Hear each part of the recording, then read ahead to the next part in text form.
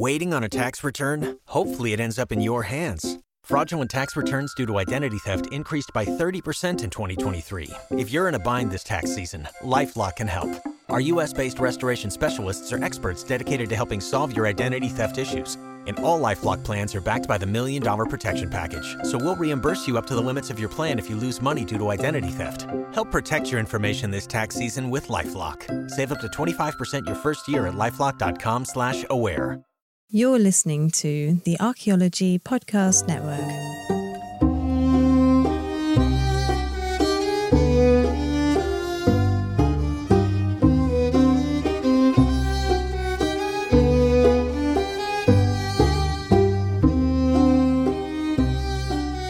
Hi, hello and welcome to Digging Up Ancient Aliens. This is the podcast where we examine strange claims about alternative history and ancient aliens in popular media. The reclaims of water to an archaeologist, or are the better explanations out there? We are now on episode 53.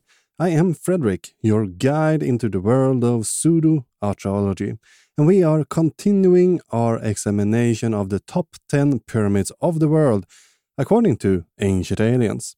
Now, this episode is based on episode 11 from season 19, so it's one of the brand new episodes from the series.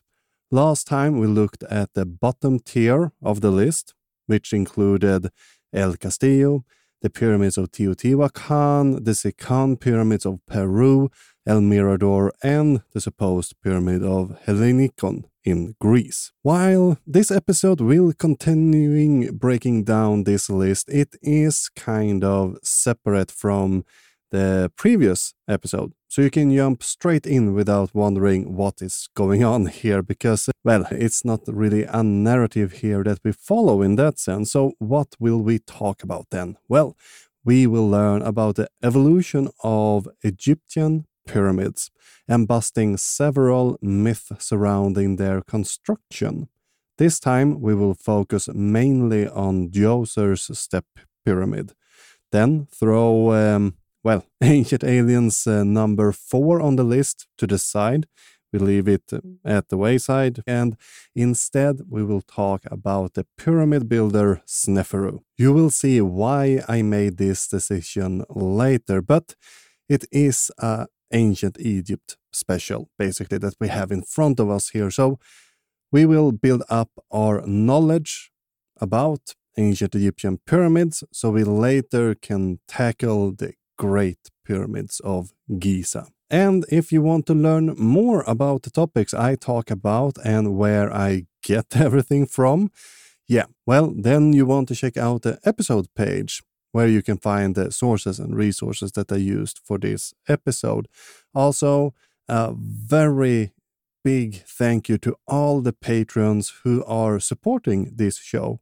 And the Patreon bonus episode will drop here in mid-January, and the focus will be on Chariots of the Gods by Van Daniken. I think you don't want to miss that one. And if you want to learn how to become a patron and how you can support the show, well, I will tell you all about that later in the episode. Now that we have finished our preparation, let's dig into the episode. You've worked hard for what you have. Your money, your assets, your 401k, and home. Isn't it all worth protecting? Nearly 1 in 4 consumers have been a victim of identity theft. LifeLock Ultimate Plus helps protect your finances with up to $3 million in reimbursement. LifeLock alerts you to identity threats you might miss. And if your identity is stolen, your dedicated U.S.-based restoration specialist will work to fix it. Let LifeLock help protect what you've worked so hard for. Save 25% off your first year on LifeLock Ultimate Plus at LifeLock.com/aware. Terms apply.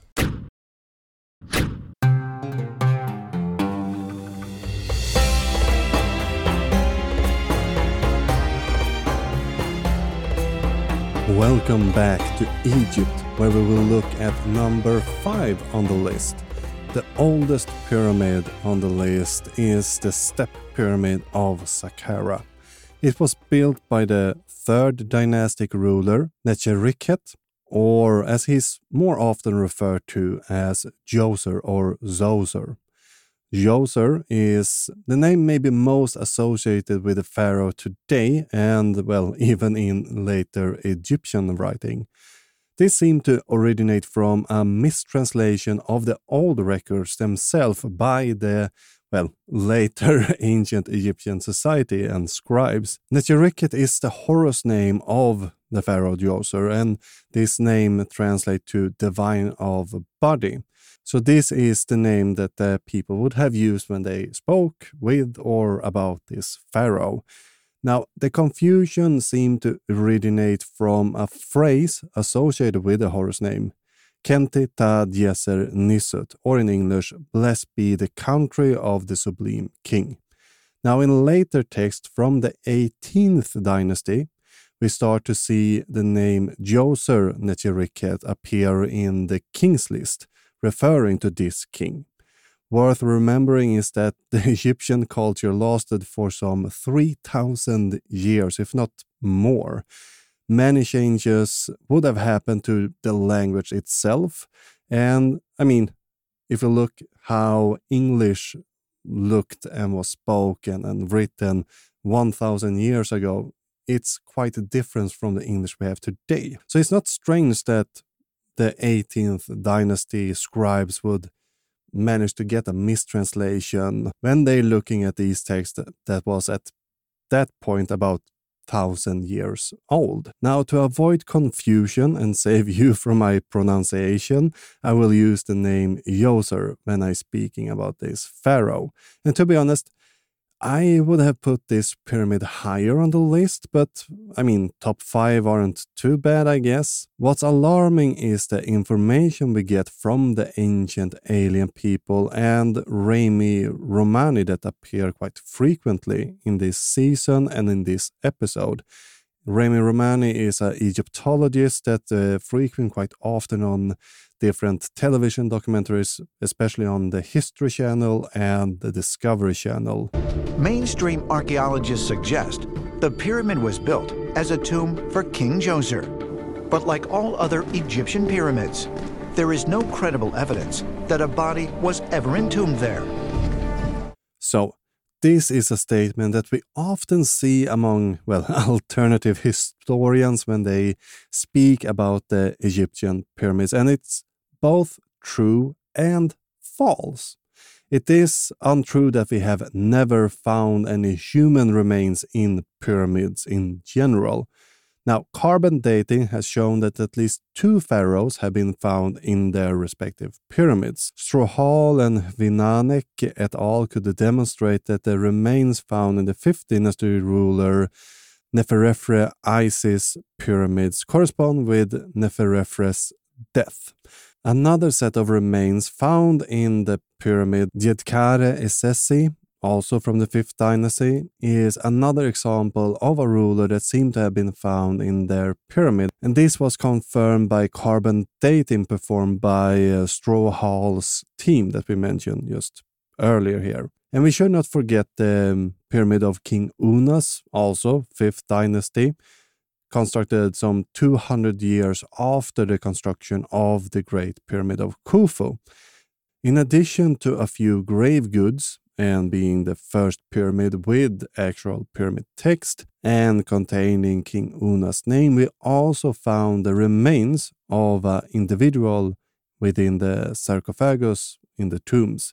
Now, these are not carbon dated yet, but due to the condition and other clues that we find here, they seem to be of the Old Kingdom and is presumed to be Unas himself. Hopefully, tests will be allowed at one point, and maybe this can help us to really confirm that this is King Unas that we actually found within this pyramid. Regarding the pyramid of Djoser, human remains were found in the pyramids. Still, Strohal et al. Could show that this was a later burial, and most likely not the remains of Djoser's. But it's clear it was a tomb designed to be one from the beginning, as we will see in just a moment. We also have text from ancient visitors in the mortuary temple who talk about their visit to the grave. Firth and Quibble describe several of these comments in their book, documenting their excavation of the complex. One scribe, a Moses from the 18th dynasty, wrote on the temple walls, and I based this translation of Niels Billings' translation. I came to visit Djoser's temple and found it as if heaven was contained within it and the sun god rose within. He said, "May pieces of ox, bird, and all good and pure things come to the car of Djoser, the righteous. May refreshing myrrh rain from heaven. May incense fall from above." Not all were, however, impressed with the graffiti that we found within the mortuary temple of Djoser's, and we even have an opposing view, again based on Billings' translation. My heart becomes ill when I see these hands work, like the creation of thoughtless women. Could it not have been someone here to stop them before entering this temple? What I see is scandalous. These are not the writers enlightened by tough. And we can learn from the graffiti both the positive and those texts that may be a bit more, resentful in their approach, that the ancient Egyptians knew what this construction was. They knew this was the burial complex for, by the time of the people of the 18th dynasty, the rather ancient King Djoser. And this is a vast and intricate construction consisting of more things than just the pyramid. To better understand this site, we need to look back again at the history of burials in ancient Egypt.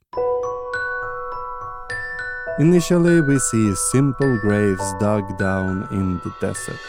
The issue with these graves is, they are not permanent.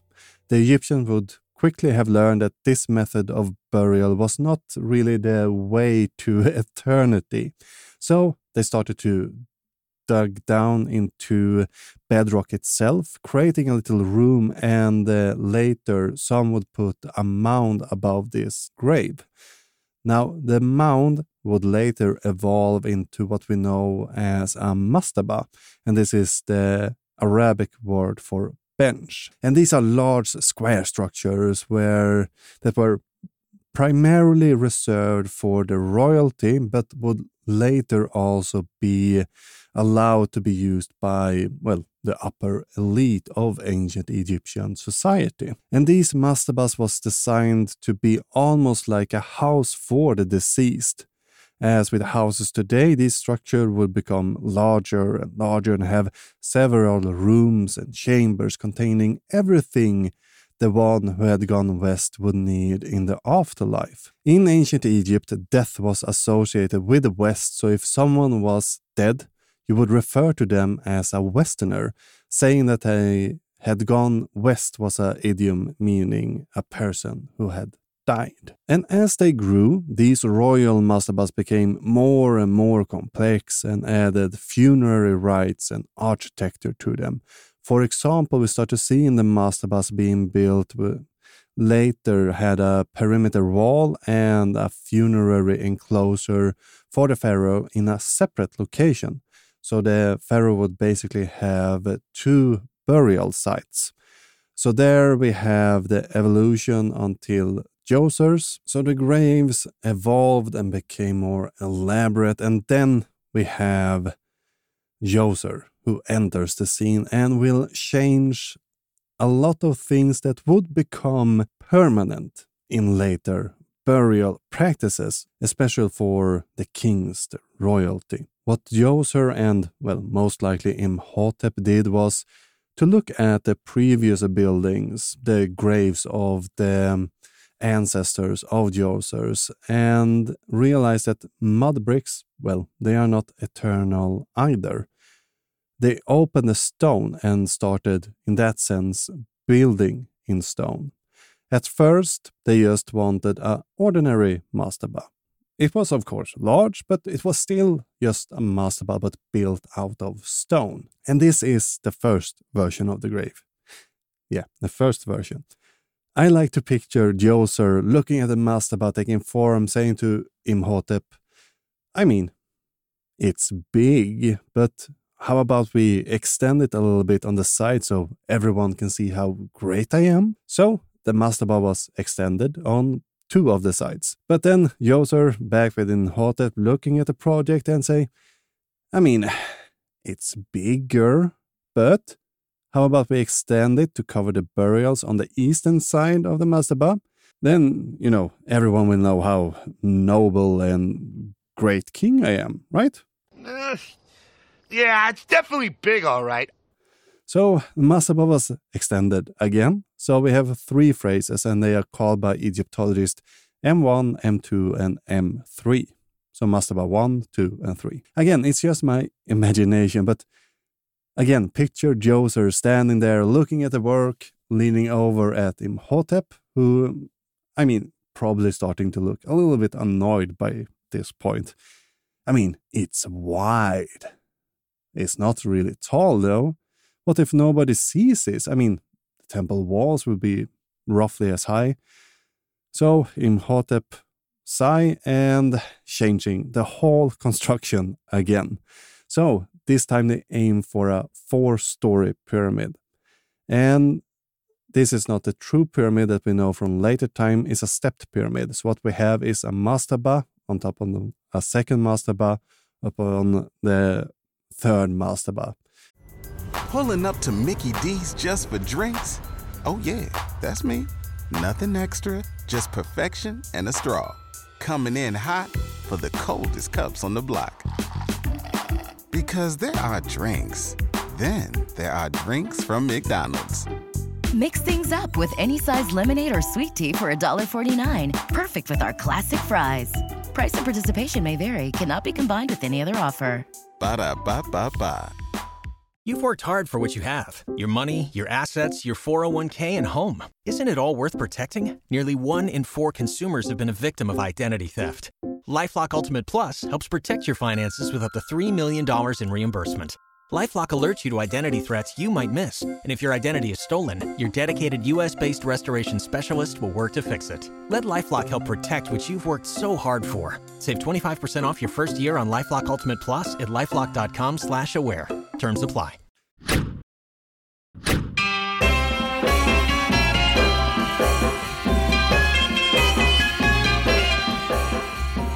So we have now a 4-story pyramid, the first one ever constructed. Was Djoser happy with this? Well, not really, since it changed to a 6-story step pyramid instead. Djoser must have had at least one last suggestion for Imhotep. And then I can picture Djoser standing there going, it's big, but could it be that it's too big? What if this is the only thing they remember me for? But there was no more changes to the grave. I just wonder if it's too big, Are people going to be remembering me or the statue? But note here that we only have discussed the outer layers of the grave itself. On the inside, it haven't really changed. It looks exactly what the other royal mastaba looks like. Of course, he has a bit bigger, some new innovations.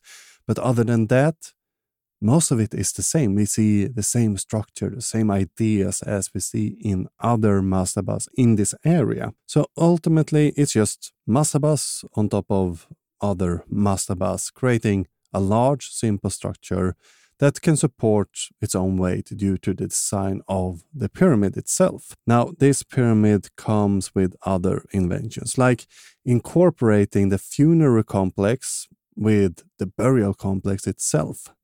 Remember, this was 2 separate sites previously. Djoser also added the site for his Hebset festival so he could be rejuvenated in the afterlife. Now, Hebset festival was celebrated on the king's 30th year on the throne to prove that he was still fit to lead the country. It most likely originated from a time when the pharaoh was removed from power when he was deemed to be too weak or too old. We must remember that the king at this time was supposed to physically lead the army by himself and do everything needed in person. he couldn't really send a proxy for most things. He was supposed to be there and do everything by himself. But by doing the Hebset festival, he could become young again. This ceremony included things like running, wrestling with young men, and other physical activities that, when completed, would give the king a new life, or at least make him young again. And while this is, well, the largest stone project to that date, and more or less the first real project made in stone, it still gives an idea on how they did things before this stone construction. Because while the construction was in stone, it was worked to resemble the materials that they usually used in building previously. For example, pillars were carved to look like reed or other organic material to give the impression of not being out of stone, but as they had done things up until this project. And there are even more innovations, such as a sudden burial, that we will find in later construction after this. We see one of the first human-sized Ka statues in this complex depicting Djosers. Again, this is something we will discover later and show that this place was really built for eternity. The pharaoh would not have a second death with all of these safety precautions in place. This statue is today located in the Egyptian Museum in Cairo, and it's a stern man who looks out at us. I like the details in the statue, and they kind of aim for realism in a sense.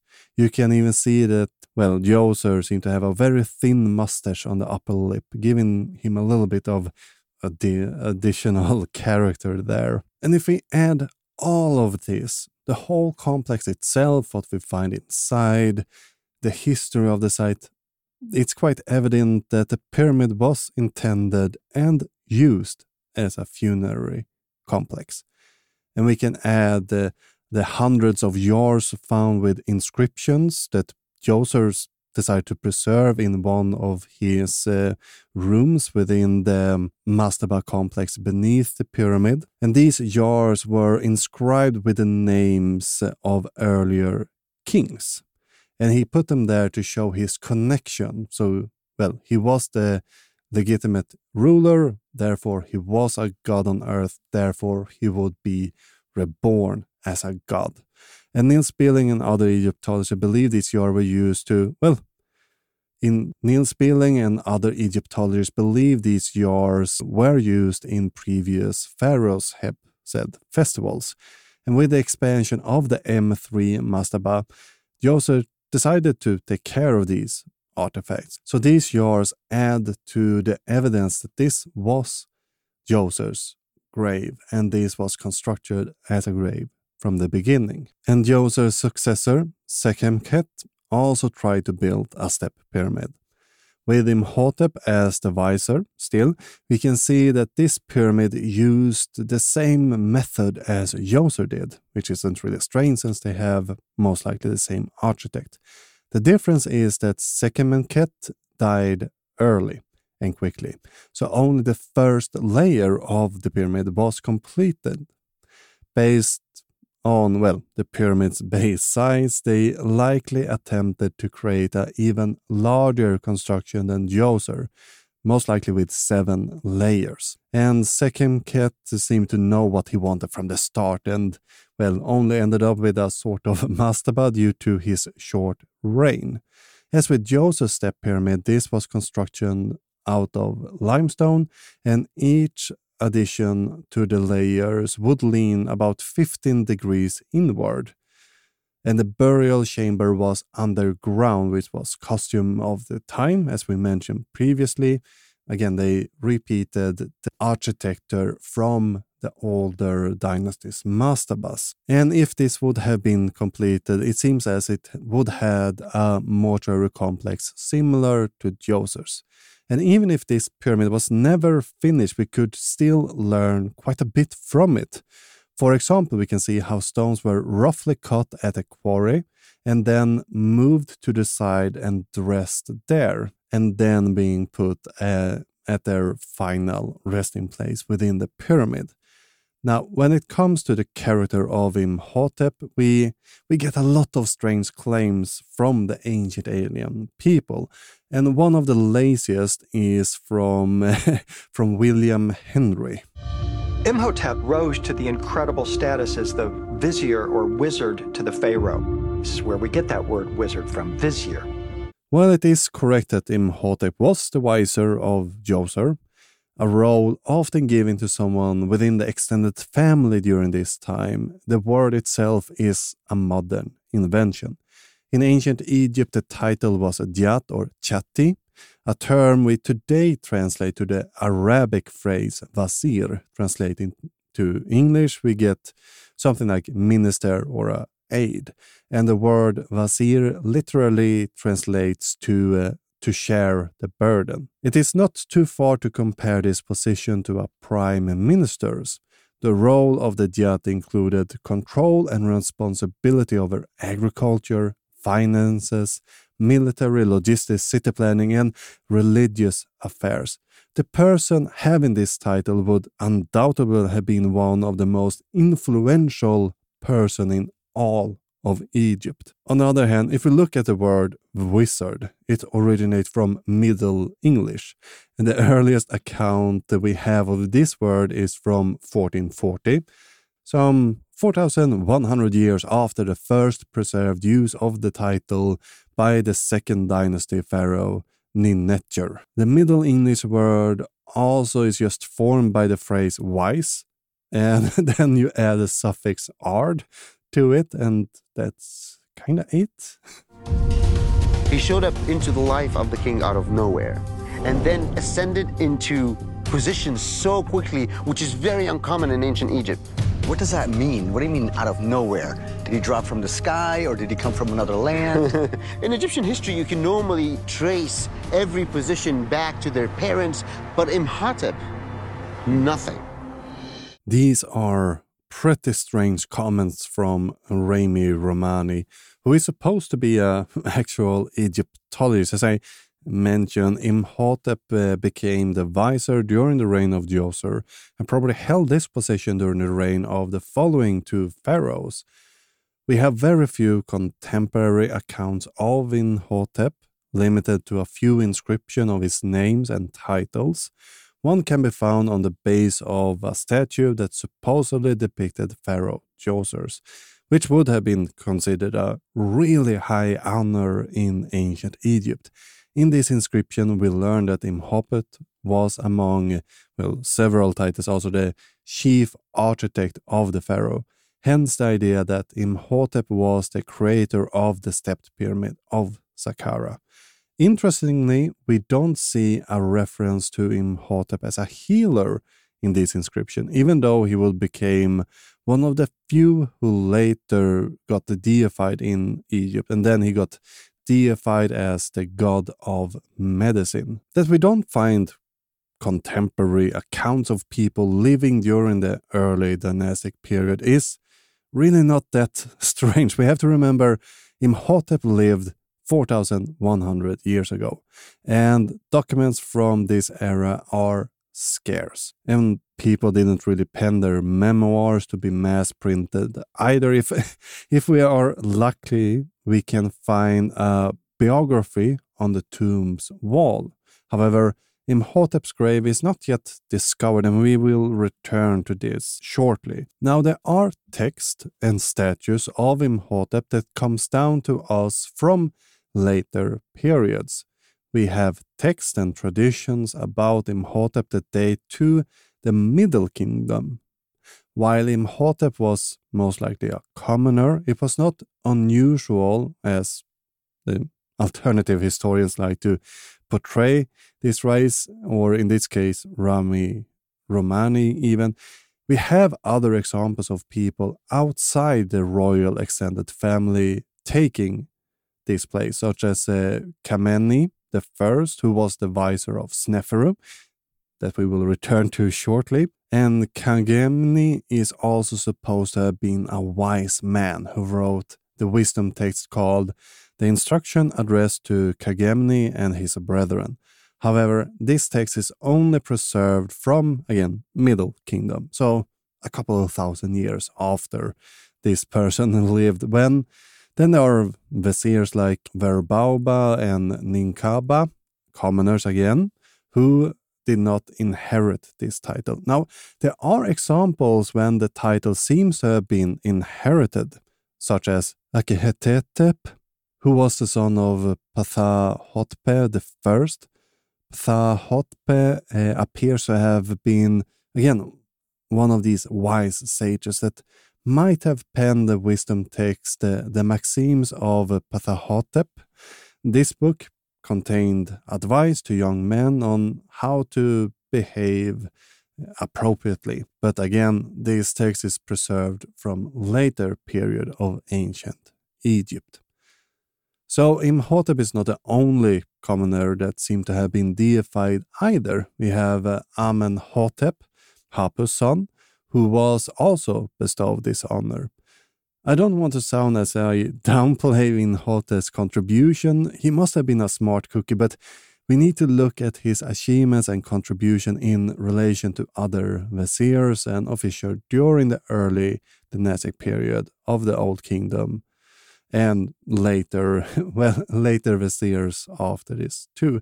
By doing this, we can better understand the society and how things come to be later in history. Imhotep might have been for example, original author of the medical text we know today as the Edwin Smith Papyrus, and due to the nature of the text, it can be argued quite well that this was written during the construction of pyramids or other large-scale stone construction projects. Most of the texts deal with injuries one might succumb during these type of constructions, such as broken limbs, noses, and head injuries and things like that. The advice is actually quite good and would have, at least in some cases, actually been helpful. And it's written surprisingly scientifically with, well, a title that described the type of injury, so you easily can find what you're looking for, how to examine the injury, the condition the patient is suffering from, and then how to treat the wound, the patient. Now, there's also cases where the author says the condition is too severe to treat and there's nothing the doctor really can do, and they should just leave them alone, basically. So it has these, well, some things can be fixed, some things maybe can be fixed, and then, well, things that you can't really come back from, which is a kind of scientific approach to medicine, in a way, in an early way at least. So let's go and see where the tomb of Imhotep might be then. That is also a mystery. We don't know how he died, but he was buried in a tomb. And that tomb was around here in Saqqara. The tomb of Imhotep has never been found. So far, right? So far.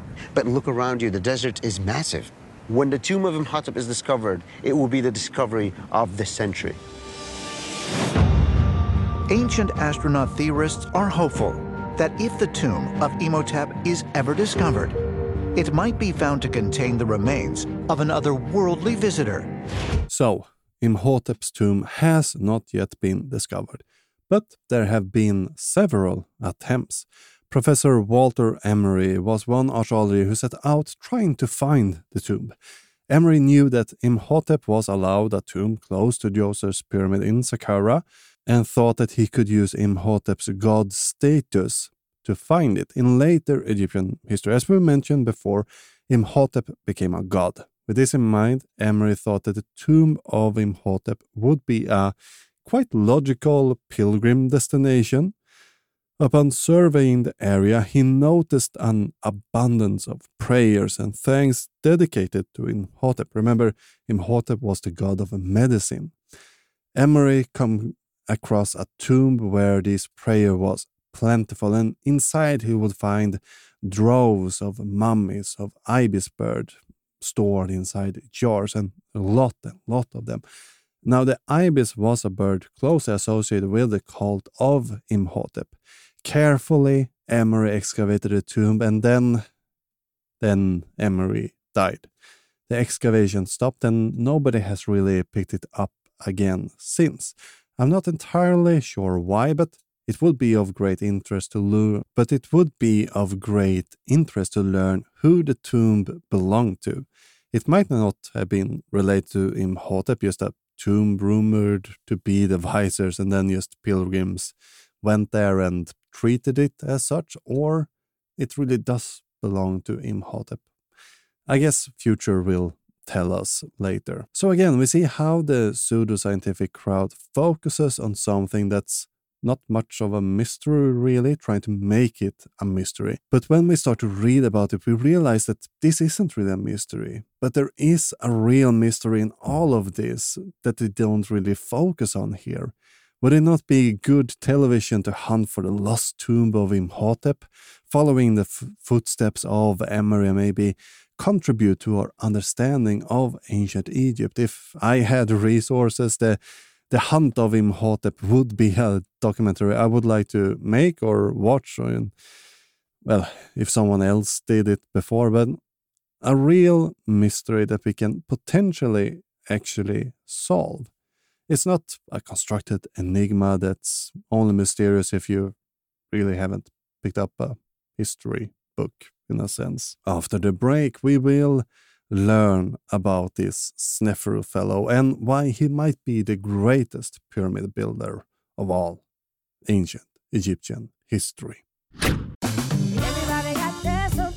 Spread the word. The JCPenney Friends and Family Sale is back. And this week, we're passing the savings on to you. Use your extra 30% off coupon to prep your home and style your family for Easter. That's extra savings on top of our great low prices. Plus, share your coupon with everyone you know and love. It's always better when we save together. JCPenney. Make everybody count. Offer valid 3/11 through 3/17. Exclusions apply. See store or jcp.com for details.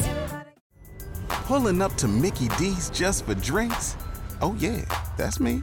Nothing extra, just perfection and a straw. Coming in hot for the coldest cups on the block.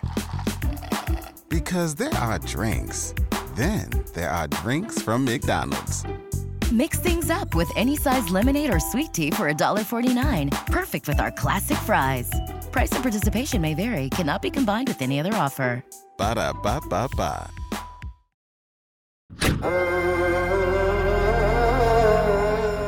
So we are now on the number 4 of the top 10 pyramids, according to Ancient Aliens. In this spot, we find the hidden pyramids of China, something that was highly unimpressive, since they are somehow even worse than the Bosnian pyramids that didn't even make the list. But the story boils down to a pilot flying over China claiming to have seen a pyramid once. Then a second pilot claimed to have seen a jade pyramid somewhere else in China.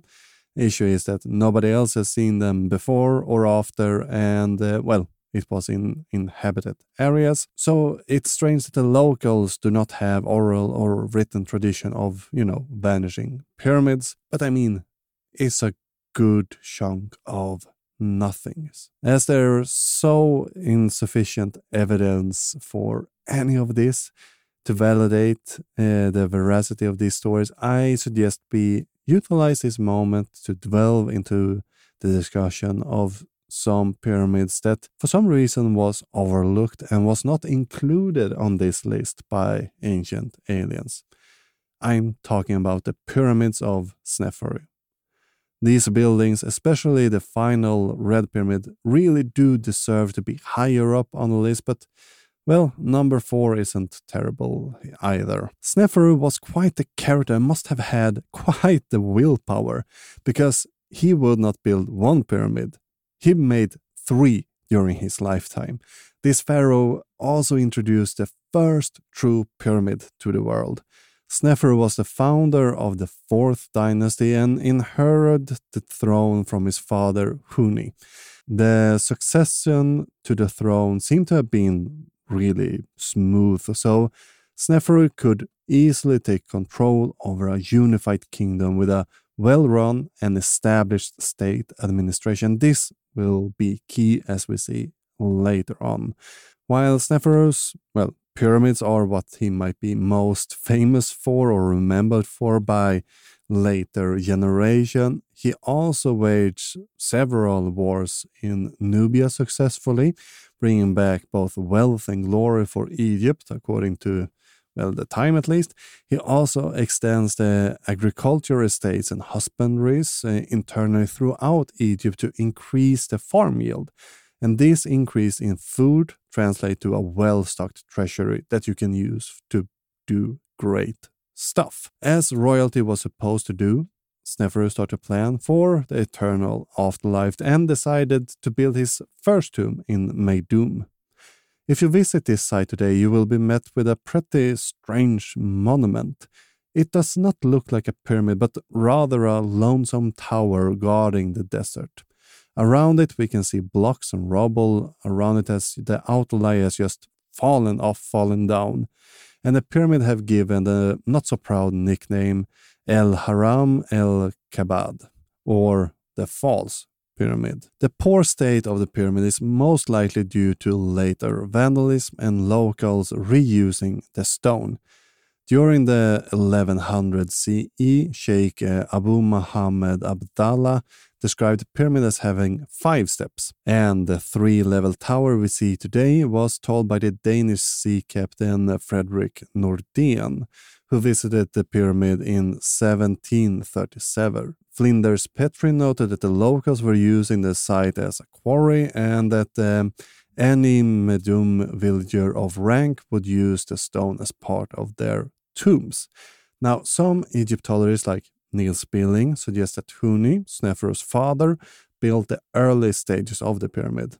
Others like Miroslav Barta or Mark Lerner suggest that Sneferu built the whole pyramid, and as evidence for this, they suggest that the Sneferu's name is the only name that appears on the pyramids or within it in general, and the ancient name for the site is Jed Sneferu, or Sneferu endures, a very fitting name for Sneferu, as we will see. The Meidum pyramid was originally planned to be a 7-step pyramid, but around step 5, again, plans change. Go back to Djoser. The Meidum pyramid was originally planned to be a 7-step pyramid, but around step 5, the plans change. A little flashback here to Djoser maybe, and the pyramid was enlarged and intended to be a 9-step pyramid. The pyramid stones were inward sloping, and combined with the slope, the design was intended to be an enormous step pyramid. The original step pyramid's plan is not only thing that's similar to Djoser's pyramid.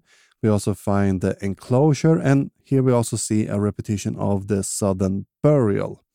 One innovation in this pyramid, though, is that the burial chamber was above ground and incorporated a corbelled roof. A corbelled roof is an engineering method where the stones in the roof are extended slightly beyond the layer below, gradually converging towards the top.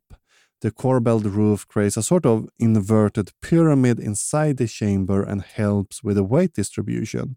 It redirects the force of the weight above and down and to the side, helping create a self-supporting structure, and is, as we see, very durable. But 15 years into Sneferu's reign, things change for some reason. He ordered the then completed pyramid in Meidum to be abandoned. A new burial started to be constructed, this time in Dashur, about 40 kilometers from Meidum. Here we will see a new architectural idea take form. Instead of the stepped pyramid, Sneferu aimed for a true pyramid with straight sides. The original base was supposed to be around 150 meters, but the builders changed the angle of the slope. You see, a stepped pyramid usually have a 72 to 78 degree angle on it. At a bent pyramid, we will learn why it got this name in just a moment. Hang on here. The angle was changed to be 58 degrees. And this angle would be one of the 3 significant issues with the pyramid. And the second issue is that if you don't build on proper foundation, the second issue was that the pyramid was not built on a proper solid foundation. Part of the pyramid was set on sand. If you build your pyramid on sand, you will have a bad time, as Sneferu's builders would learn. And the third issue was they still built it as one would do a stepped pyramid, with the stones leaning inward towards the center of the pyramid. And due to this excessive weight and pressure and the parts of the pyramid being on sand, the pyramid started to settle, and this settling started to develop cracks in the burial chamber and throughout the pyramid. If you were allowed to enter the chamber, you would be able to see how the builders attempted to reinforce and support the crackling pyramid with massive cedar logs imported from Lebanon. Some changes were made to the construction. They extended the foundation by 40 meters and tried to reduce the angle to only 55 degrees. Now, this landlord special didn't really work, and it became clear that the pyramid was beyond saving. But instead of just abandoning it altogether, Sneferu actually complete the structure. But they drastically changed the angle to 43 degrees to save material and time, creating this noticeable bend in the pyramid itself. By now, Sneferu had been on the throne for 30 years. Time was starting to run out here, and he didn't have the burial that he wanted yet. But instead of giving up, just returning to Meidum, Sneferu attempted one last pyramid. In this new attempt, the angle is gentler. It's only 43 degrees. They seem to have learned a lot from constructing the bent pyramid. And we don't see the same type of experimentation and mixing of various innovative ideas as we see in the bent pyramid. This pyramid appears more planned and properly executed. Since time was running out, things needed to go well, and they did. We get the first true pyramid at last, and the graffiti on the stones also help us date the construction to the start of the 30th year of Sneferu's reign. The mortuary complex is smaller. I assume it had to take a bit of the back seat of the project. An exciting thing, however, is that during the construction of the North, or the Red Pyramid, the one that got completed and where Sneferu got buried, Sneferu returned to Meidum, to his abandoned step pyramid, and he started to fill out the steps to create another true pyramid. And the reason for this, it is a bit unclear, but it could be that Sneferu decided to have a secondary burial, as we learn from the earlier kings, and he then wanted to have a unified design. Unfortunately, these feelings are no longer there, and the false pyramid. It must have been quite the individualist Sneferu, but it all shows that this was humans who built the pyramids. We see how they experimented, made mistakes, and learned from these mistakes and projects. We see how things evolve and how things are becoming standard, such as the southern pyramid that we found in Djoser's. And then we learn of things that disappear, such as the Hebseb enclosure within the mortual complex. And what we have examined here will be fundamental when speaking about Sneferu's son, Khufu, the great pyramid of Giza builder. However, that will be something for the next time when we discuss the last 3 pyramids on this top 10 list. Until then, please spread the word by leaving a positive review on platforms like iTunes, Spotify, or even better, to your friends. Tell them about an episode you love and just tell them to tune in. And if you want to learn more about me and the podcast, you can go to diggingupancientaliens.com. You will find an extensive list of sources and resources and reading recommendations for those eager to expand their knowledge on the subject matter on the episode page for this show. And if you want to support the show, head over to patreon.com/diggingupancientaliens. There you can get early and even extended episodes, bonus episode, and my eternal thank you. And if you don't want to play favorites, but still want to support good archaeological content, you can become a member at the archaeologicalpodcastnetwork.com, a membership that includes a wide array of goodies too. And if you want to contact me, it can be done through most social media sites. And if you have comments, corrections, suggestions, or want to write an email in all caps, you find my contact info on the website.